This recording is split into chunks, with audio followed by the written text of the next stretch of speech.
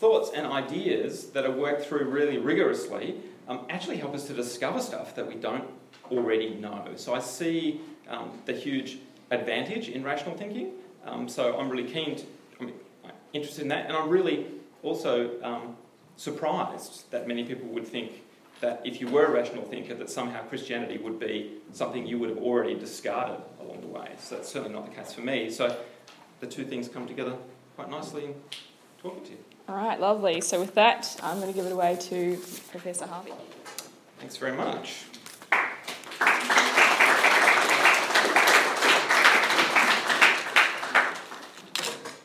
Well, I was really surprised when we were being told that society thinks that Christians are weird, because I have to tell you, society actually thinks scientists are weird as well. So that's maybe something that we have in common between science and Christianity, that society may think we're both weird. All right, I'll see if I can move this up a bit closer here. All right, so thinking about this, I was thinking about rationality and whether it was my motto, and I kind of concluded that, yeah, I guess I could say that rationality is really important to the way that I think about my life and what I do and how I think about particular topics. But I also, when I sat down and thought about it, realised actually it's not even just true for me, it's actually true for my family, right? So we're really sort of like a family of rational people, if you like. So I just want to explore that a little bit, just give you a bit of history of me as well in the process, and just introduce you to two people who are really important in my life, which is my grandfather and my father. And as you'll discover, we're actually three generations of scientists. So here's my grandfather. He died a few years ago now. He was an industrial chemist. And he actually worked for this company in the UK called C.C. Wakefield. You may never have heard of them, but after C.C. Wakefield did their work, they developed a company called Castrol, right?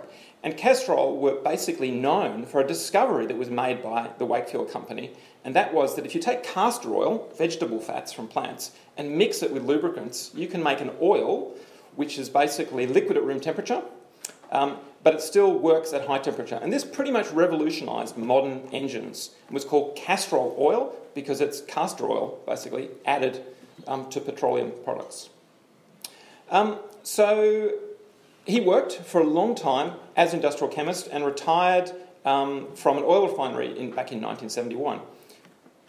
In many ways, he was a scientist of his time. He didn't have PhDs and university degrees, but he was a scientist. That's basically what he spent his time doing. My father, Bruce Miller, is a physicist and computer scientist. He's retired now. He co-invented the first speech processor for the bionic ear, which now became Cochlear Company. And he worked on speech recognition software his whole career and retired from ANU in Canberra, which is where I went to university because that's where I grew up, in 2007. And he retired as the Deputy Director of NICTA, which is the Information Technology Centre, which has since spun out and is now Data 61 in CSIRO, if you're aware of that. So he was an inventor and also a physicist and a computer scientist. So both these men not only taught me a lot about rationality and science, I sort of grew up, basically, around people who thought science was the greatest thing and the latest invention was the key to what we're going to do next, and it's what got them up in the morning. I used to get up for breakfast as a kid, and we'd have sort of like scientists from around the world all visiting, sort of staying in the back room, and they would have arrived late at night, so you kind of wake up and there's this new crazy person in the house who's talking about something, and your dad's really kind of into it, and you're sort of struggling to figure out a few things over breakfast, and then you go to school. So I'm a scientist as well, different kind of scientist, a protein biochemist. I'm a professor here in the School of Molecular Sciences at UWA, and I direct a national research centre called Plant Energy Biology. So this is 4 universities all coming together, combining our efforts. We have about 180 people across those universities now, PhD students, postdocs, staff, all working together on this common topic. And what I work on in my own research is mitochondrial function in plants, understanding how mitochondria do respiration in plants, technology related to protein synthesis and degradation in plant systems, and also trying to work out how you make plants more energy efficient by looking at something which is called post-translational regulation, which may mean nothing to you, but believe me, it's really good and it'll help to make plants more energy efficient. So that's me, and that's 2 generations, and it got me thinking that really when you think about scientists, so many of us are sitting there doing our work, but we're sitting on the backdrop of all of this work that's gone before us. And indeed, I can certainly see that in my own life compared to what I've learnt from my father and my grandfather. But you can also see it with like really famous dudes like Isaac Newton. Yep. So here's a guy who pretty much single-handedly discovered mechanics, universal gravitation, calculus, laws of motion, and a whole bunch of things in optics, right? He really stands out as somebody who contributed right across all of the sciences. He could have stood up and said, here I am, I'm awesome. And most people would have said, well, a bit arrogant, but yeah, you are pretty awesome, right? But instead, one of the most commonly quoted things from Isaac Newton was, if I've seen further, it is by standing on the shoulders of giants, right? And what he's acknowledging there is the fact that he doesn't know everything that he knows because he figured it out. He knows so much of what he knows because he learnt it from other people. So how do you actually know things? What's your perspective on how you know things? And I think most people, if they're in public at least, will be honest enough to say, well, there's the things that I figured out myself, and then there's the things that other people have taught me. And probably the bits that I figured out myself are kind of pretty small, and the stuff that other people taught me is pretty large. But of course, we're all here at UWA, and UWA has a motto. I don't know if you're aware of UWA's motto. It's probably the only thing in this university that's stayed the same, if you look over time. If you just look at our coat of arms here, you'll see that helmets disappeared, swans reduced in number, legs disappeared, the Latin even changed, right? That's written on there. But the thing that stayed constant was that we're here to seek wisdom, right? So we're here to learn things, but also to think ourselves. Yeah? And certainly the new motto, the latest motto of this university, is very much about making the future leaders of the world through getting people to think themselves and learn and figure things out, not just accept what they're being told by other people. So let's be really generous and decide that you're all here, at least by the time you finish your degrees and left with a degree or several degrees from a top 100 university in the world, then maybe 50-50. Maybe you're in a position where you can say, well, half the stuff I know, I figured out myself, and half the stuff I'm accepting that I learnt from other people. But if you're really honest, or maybe once you've left the university and seen the whole of life, you'll rapidly discover, well, we're kind of down here, and really there's a whole pile of other stuff that you didn't know, and it's really, really big. So in fact, we're surrounded and accepting huge amounts of knowledge, which we didn't contribute to, we didn't figure out, we simply accept it, or we don't even know that it's there, but it's the knowledge that the world in which we live actually runs on. So what about science then? So how does science actually know stuff? Because that's what we're basically arguing, that science and rationality can actually produce this information that's going to drive our world forward. So what does science do? Well, I think a simple explanation, it examines the natural world, and it does experiments. And those experiments are aimed to establish cause and effect, usually. And that cause and effect is used to discover what we would call mechanisms which define truth. And so in science, rationality is really to believe in what science has proven. That's the rational thing to do if you're a scientist and you're looking at science. So, is science any different to anything else in that context? So there's a guy called Karl Popper who's really well regarded in science, even though he looks remarkably like Bilbo Baggins. Maybe that's why I don't think so. Very well regarded scientist. He's died now. But what he did was actually to look at methodology in science. And he pretty much revolutionised the way we think about science in this century, or the last century, by saying that the way science works is it does it by disproving hypotheses to establish truths about the universe, by a special rational theory method of inquiry.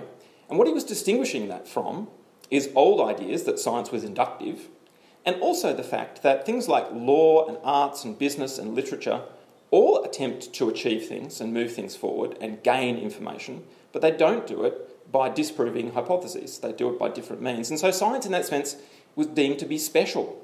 Science does this in a different way than these other disciplines. And you could argue that's why science has all the money, right? And has a lot of the influence in our world over some of these other disciplines. So, you have to ask the question, so does science actually work then? We've got this idea, we've got some concept of how it might work. Is it useful? Well, I think we can all say, you look at universe, technology, medicine, you can just start listing stuff that science has helped humanity to achieve. We've gone from understanding, figuring out gravity, the periodic table, theories of relativity, theories of evolution, all of these things have been established by science. If we look in technology, we can go from clocks to fertilisers, to engines, to electricity, to the camera, to Teflon, to liquid crystals, all of these things which underpin so much of our technology and so much of our lifestyle basically came from science. And then if you look in medicine, we wouldn't have known about blood circulation, we wouldn't have known how to pasteurise things, we wouldn't have known about anaesthesia, or x-rays, or penicillin, or vaccines, or DNA, or any of these things without science actually working. So it does work, right? But another question, of course, is, does it really help people? Like, has this actually... we see all those things and think, yeah, all those things are pretty good, pretty helpful for me, but what about over time? Has it been helpful? And various people have attempted to do this, and it's a bit woolly, but here's somebody's attempt to basically do this, and asking the question, does science improve our lives? And they've done this, interestingly, in terms of the number of lives saved, which is always interesting, because they've been saved for a while, and then they died. But anyway, they were saved, okay? So if you go back to the pre-1900s, things like anaesthesia, toilets, pasteurisation, millions, billions of people basically saved from these. Look at synthetic fertilisers, blood transfusions, insulin, antibiotics, the list can go on. And you can actually use various techniques to basically say, these have made a tangible, huge impact and benefit to people's lives, and without them we would never have had the population problem that we have today. Just putting that out there. So, it's saved many people, it's given people longer lives, and it's helped people in a whole range of tangible ways. Okay, so something about my science then, just to give you a bit of a feeling for that. So, my science is all about plant energy and working out how plant energy builds our future needs. So we think about plants as basically an energy system on the planet that we work on, and that this basically takes from the climate, the sun and the atmosphere, so atmospheric gases and sunshine, and basically converts through plant systems into food, fuel, feed and fabrication materials. It seems like it's an endless source of capacity for our planet. But unfortunately that's not true. And it's not true because there's a whole variety of nutrients that we need in order for plants to actually grow. And these are resources, many of which are mined, some of which are running out. So if you look at phosphate, it's running out. If you look at nitrogen, it's not running out, but the fossil fuels we use to make the fertiliser are certainly running out. So we face challenges in the future in working out how we use our nutrients more efficiently. And of course we also have climate change. So we see in terms of plants or agriculture generally actually providing any of these needs, it's going to be massively impacted by climate change. Something else that science has figured out, means that we need to do an awful lot of research to think, can we make plants more energy efficient that we use in agriculture and other systems? And that's pretty much what the research that I lead actually works on. Energy is an interesting thing. When we think about energy, chemical energy in these biological systems, we think about maybe a human who's maybe like 100 watts. You think about a power station, which is maybe a megawatt. You think about mankind, maybe we're 10 terawatts of energy on this planet. Well, the plants are 100 terawatts, right, in terms of what they're up to. And you can break that right down to think about what a plant, what a tree does, what a leaf does, what a cell does, and what some of these structures right inside cells are actually doing. And what we're working on is actually right down the bottom end to make changes there which will start having impact right up that chain for efficiency, not only of an individual cell, but of a leaf, of a plant, of a forest, of a field. So that's great. Science is awesome. In my experience, science has been my career in a great deal of ways. So you have to ask the question if you're a scientist, this is really effective, it works really well. So what does science have to say about other things that really interest me, right? Because as scientists, this is what we do. Every day we come in, this interests me, let's figure it out. Let's see if we can figure out how it works. Okay, so here's some big questions I might have. So who should I trust? That's a big question. We're all interested in that. What is love? Where did I come from? Where am I going? What is happiness? And because all those things are basically the titles of songs, right? You have to ask the question, so why do I like the music that I do? These are all legitimate questions that I have as a scientist, and I ask the question, well, what can science help me with in these topics? And these are the answers I've come up with. Who should I trust? I think science tells you no one. What is love? Well, it's chemicals that release something that stimulates a receptor in your brain. Where did I come from? From a random process in chemical soup. Where am I going? Nowhere. What is happiness? Well, that's a figment of your imagination, which is a chemical that releases something that stimulates a receptor. And sadly, when we get to the music, it's the same deal. It's a chemical that releases something that stimulates a receptor. So they're my answers from science. Many of them have facets of truth in them, right? But they're not really very satisfying. They don't satisfy me. And interestingly, they also didn't satisfy other people in my family. Because when I go back, my father and my grandfather, both scientists, but both committed Christians, and both actively involved in their communities and their churches because they saw this as fundamental and aligned with the science that they were doing. So you have to ask the question then, if science is so bad at this, but so good at other stuff, where did science actually come from? And if we go right back in history and we think back to antiquity, we realise that natural processes were pretty much a mystery in antiquity times. They were largely explained by supernatural powers acting in the world where gods were warring each other. Your crops failed because Zeus didn't like somebody, so suck it up, right? That's basically how the ancient world basically thought about a lot of these things. And even when we got to Greek philosophy, which is the foundation for much of what happens in our own world, the natural world was considered largely uninteresting. And the focus was really about yourself, thinking about logic and reasoning in your own mind, not worrying about what's happening with the birds and the bees in the fields. An interesting person in Greek philosophy was this guy, Zeno, right? So Stoic philosopher. And he separated himself a little bit, and Stoic philosophy separates itself a little bit from Greek philosophy in saying, well, actually he thought happiness was about accepting the moment. It was about not being caught up in pleasure or the fear of pain. And he thought you actually needed to use your mind to understand the world and to do your part in nature's plan. So this connection with the biology around us, the real world we lived in, became important in Stoic philosophy.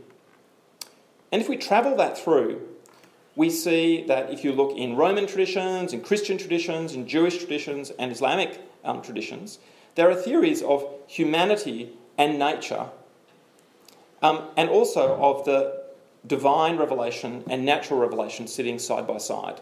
So the idea that we can see things through the natural revelation of what's happening in our world, and we can also learn things from divine revelation. If you look in the Middle Ages, we get to people like Thomas Aquinas, who basically developed natural theology, which was really talking about how God reveals himself through nature, studying science to figure out why God did what he did. And then we can look right through the Renaissance, Enlightenment, the rise of what we might call modern Western science traditions.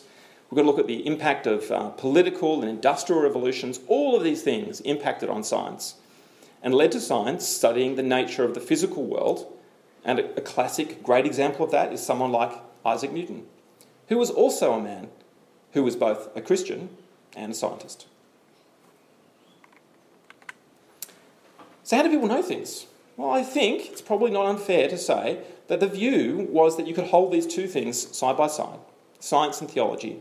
Science looking at natural revelation, things that we can figure out by observation, and theology being divine revelation, things that we're told, not by some other person, but actually by God. But the scientists, including the Christian scientists, were very, very confident of science's ability to achieve understanding of natural revelation and thinking about things and how they could be observed, independently of theology, without feeling that it was actually impacting on theology in any way. So there was really the separation that happened. Science did its things, theology did its things, because one was about natural revelation and one was about divine revelation. But over time, a whole bunch of people, you might be one of these people, there's lots of people in our world today, who pretty much said, well, that's great, we've separated the two now, I think I'll delete that one, because I quite like this, and I think science could be very helpful. Okay, so looking at natural laws, things that we can figure out by observation, very powerful. We've seen that power. But people, when they do this, still have questions. And those questions are that because they've lost half of the story, it seems to me, that they then think, well, what we need to do with science is do this, push it across a little bit, right? There must be some stuff over in that other kind of empty place that could be filled if we could just apply science there. And so there's an attempt to basically say, well, more of those questions, maybe science can provide answers to them.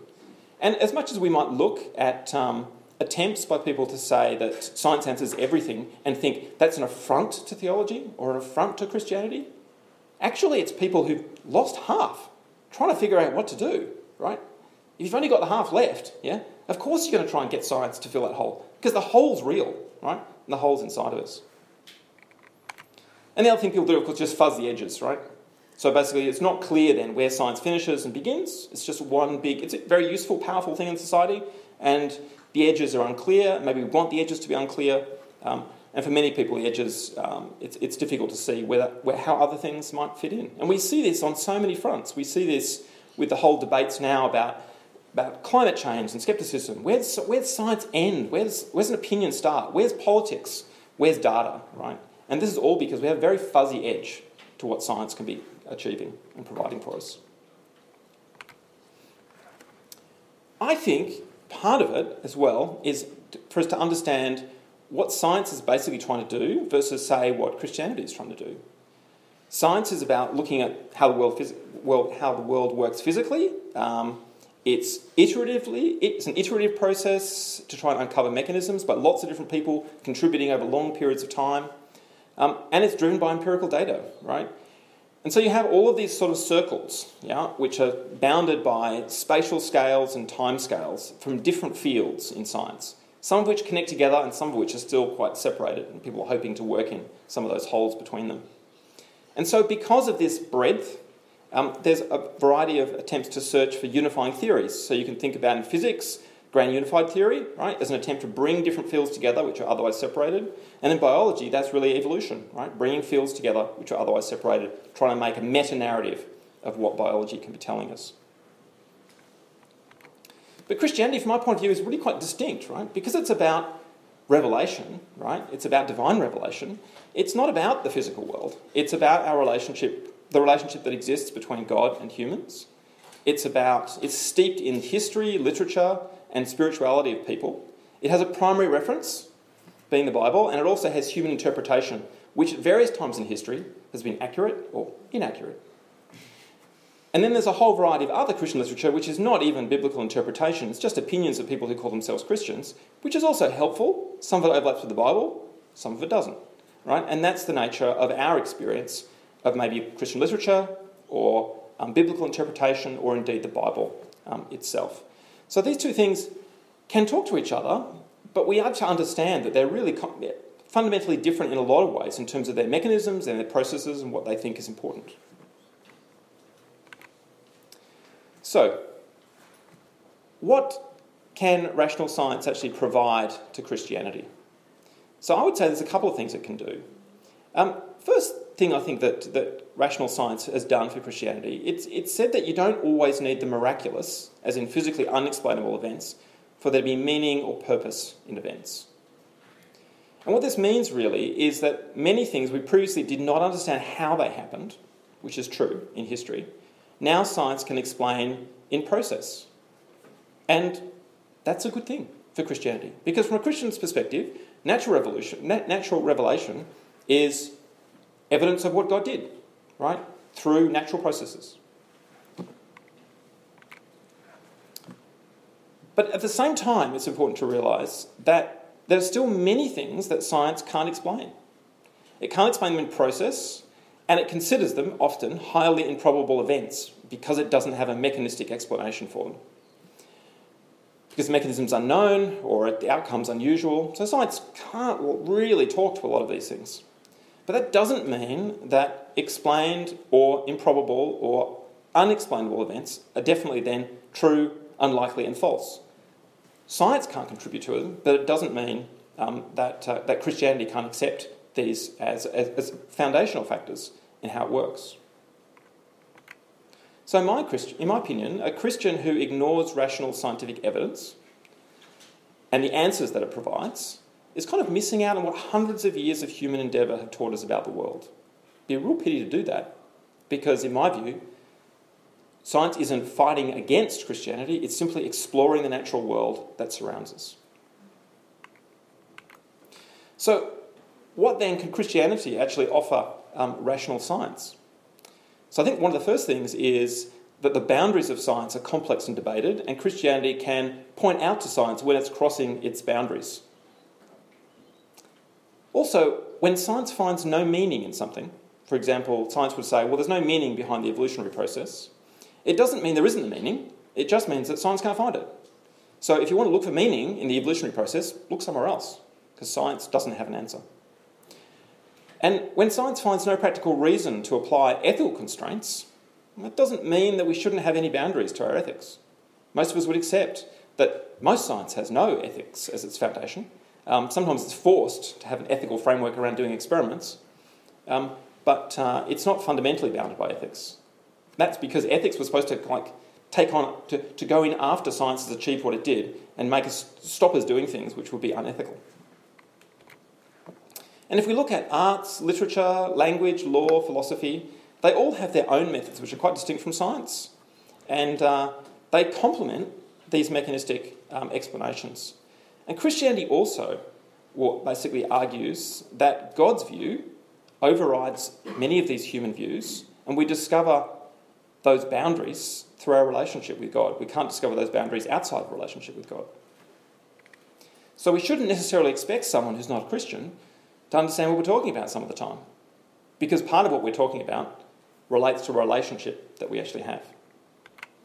So in my opinion, a scientist who thinks science answers every aspect of our lives is actually missing out what thousands of years of human experience have taught us, that we all stand, and most of our knowledge comes from knowledge we've accepted from others. So what then does Christianity offer the rational seeker? If you're a rational seeker and you're wondering whether Christianity's really got anything to offer at all, well, here's some of my views of things that it has to offer. So the first thing I think it has to offer is purpose for the process. So science is really good about process and really bad about purpose, but we all seek purpose. We want to understand the purpose of things. And so Christianity actually can explain purpose for the process, built on thousands of years of humans seeking, coupled to the historical workings of God in our world. The other thing that Christianity can offer is satisfaction. Satisfaction in relationships, with other people, understanding our satisfaction with the world we live in, and the future beyond the life that we have. That's a place where it can actually provide some answers that science says there's nothing to know. Another thing that science can do is it actually joins you to other people. It joins you to other people because we have, through Christianity and through our understanding, that we have actually been given a job, right, by the earth's creator of stewardship of the earth. And so this unites people to actually do things together rather than simply acting for themselves to get as many resources as they can before the whole thing goes to smoke. The other things I think that Christianity can do for many rational seekers is it actually provides some explanations that science can't even provide, and yet they're deep questions that many of us have. Things like, why do bad things happen to good people and why do good things happen to bad people? Most of us fundamentally kind of want to know that, right? Because it's kind of about justice. And science just says the powerful will get it. And if you're not powerful, get powerful or die. It also explains how through Jesus Christ you can be changed from the way you are to the way you were always meant to be.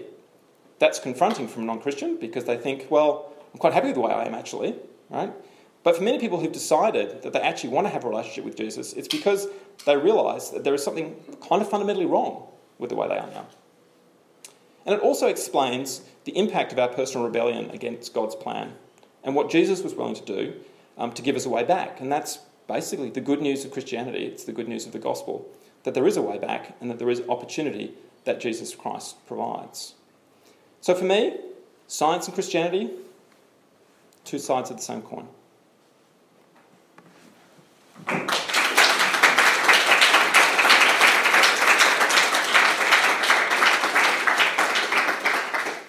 Okay, so now we have a bit of time to ask questions. I'm going to give you a few seconds, maybe 30 seconds, to talk to the person next to you and, just think of any questions that you might have on the topic.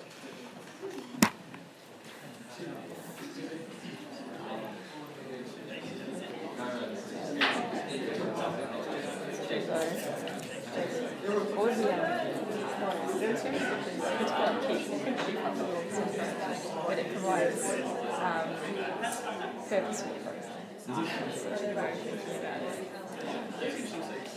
think what you were saying in terms of how I think a lot of non-Christians assume that it's sort of like that just explains rationally sometimes it doesn't. And Christians find it difficult sometimes because science first came out with new ideas. It can be confronting to people. Sometimes science is going somewhat wrong. Sometimes our understanding of natural processes are incorrect. We think we got it right, but because over time people interpret the Bible in different ways. Sometimes we get it wrong. It doesn't really change anything to do with our relationship with God. But some of the other details are confronting. People think sometimes put their faith in the wrong thing. They put their faith in other pieces of the puzzle, which probably is we're all flawed, and nobody can know everything. And that's what I find interesting. Like a lot of research that comes out a few years later, they've changed And often it's not the science, but it's often a lot of interpretation. So often the scientists will say, I've never said it in the first place, but somebody was trying to make a news story out of it and so had to wrap something up. And that's what's false, that's false. And science will say, well, yeah, but I kept saying we weren't saying that. Nobody in the PR department was listening to it. Cool. All right, so I'm just going to have to cut you off there. All right, do we have any questions? Yep, Katie? So you were talking about Christianity being able to explain some of the purpose or the meaning behind some of the scientific processes. But what leads you to think that there is purpose or meaning? Because just because we want to find it and find explanations for it, doesn't necessarily mean that it does exist? No, so if it was just a big psychological, if we're just kind of psychologically flawed in the sense that we want there to be reason and there isn't any, then we could be looking for something which isn't true, right? In that sense, scientifically. So I guess from my perspective, I mean, we look in time, we look in history, right? And we sort of see, are there any examples of anybody throughout history who's actually said, no, there is purpose, right? And from Christian tradition, we see this in Jesus Christ, right? That he's actually said, no, I'm sorry, there actually is purpose. I've come here to tell you about it, and here is the evidence, and here is the, through himself, evidence from himself. And that's what Christians actually hold on to, right?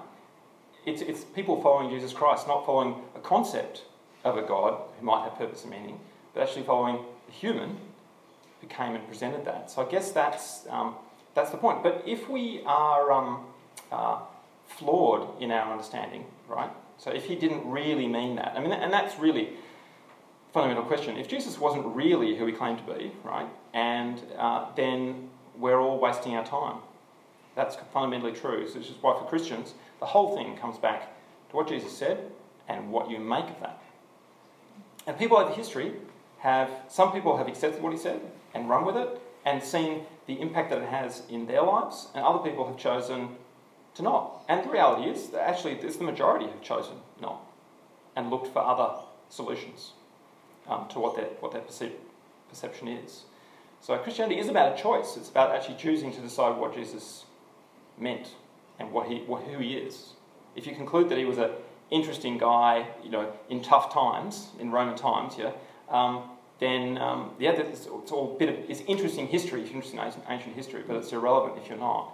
But if you believe that your assessment of Jesus, I think you can have a rational assessment of who is this guy, what did he say, what was the conclusion, and what happened. That's the decision. It's a decision to decide what you think of Jesus Christ. Cool. Yep. Thank you so much for that presentation. It was really compelling. My question is sort of more of a personal one around your development through science and whether or not your faith has wavered at all, or have you been challenged as you've developed your ideas in that rationality? I guess how you move through that.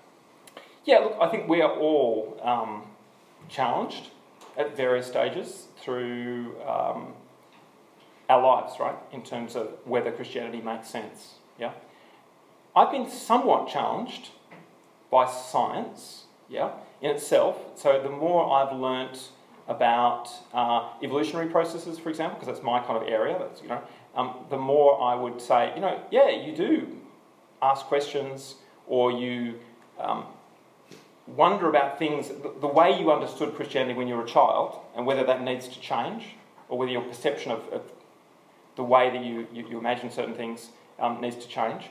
That's true. I think that's a constant process as you grow and learn new things, that you're placing those in the amongst the decisions you're making. But from a personal perspective, I think what's challenged me more in my Christian faith through life is not science. Because to be honest, I actually see science as a great revelation of what God does in the world. That doesn't really bother me. It's actually more circumstances in life, right? It's a lot more of those questions about compassion and the lives of other people and experiences in my own life, which make me think, well, would this really be happening if we had a loving God? Right? And it's actually working through those things, which to me are much more profound impacts on my Christianity than worrying about whether or not scientific processes match to the Bible in exactly the way that some people might like them to. So for me, yeah, and my experience through my life has been that even though there's been times when I've definitely doubted as a result of those circumstances and events, that doubt hasn't remained, right? Because I've recognised through my own experience that actually God's really reliable. You really can actually rely on him over the course of your lifetime.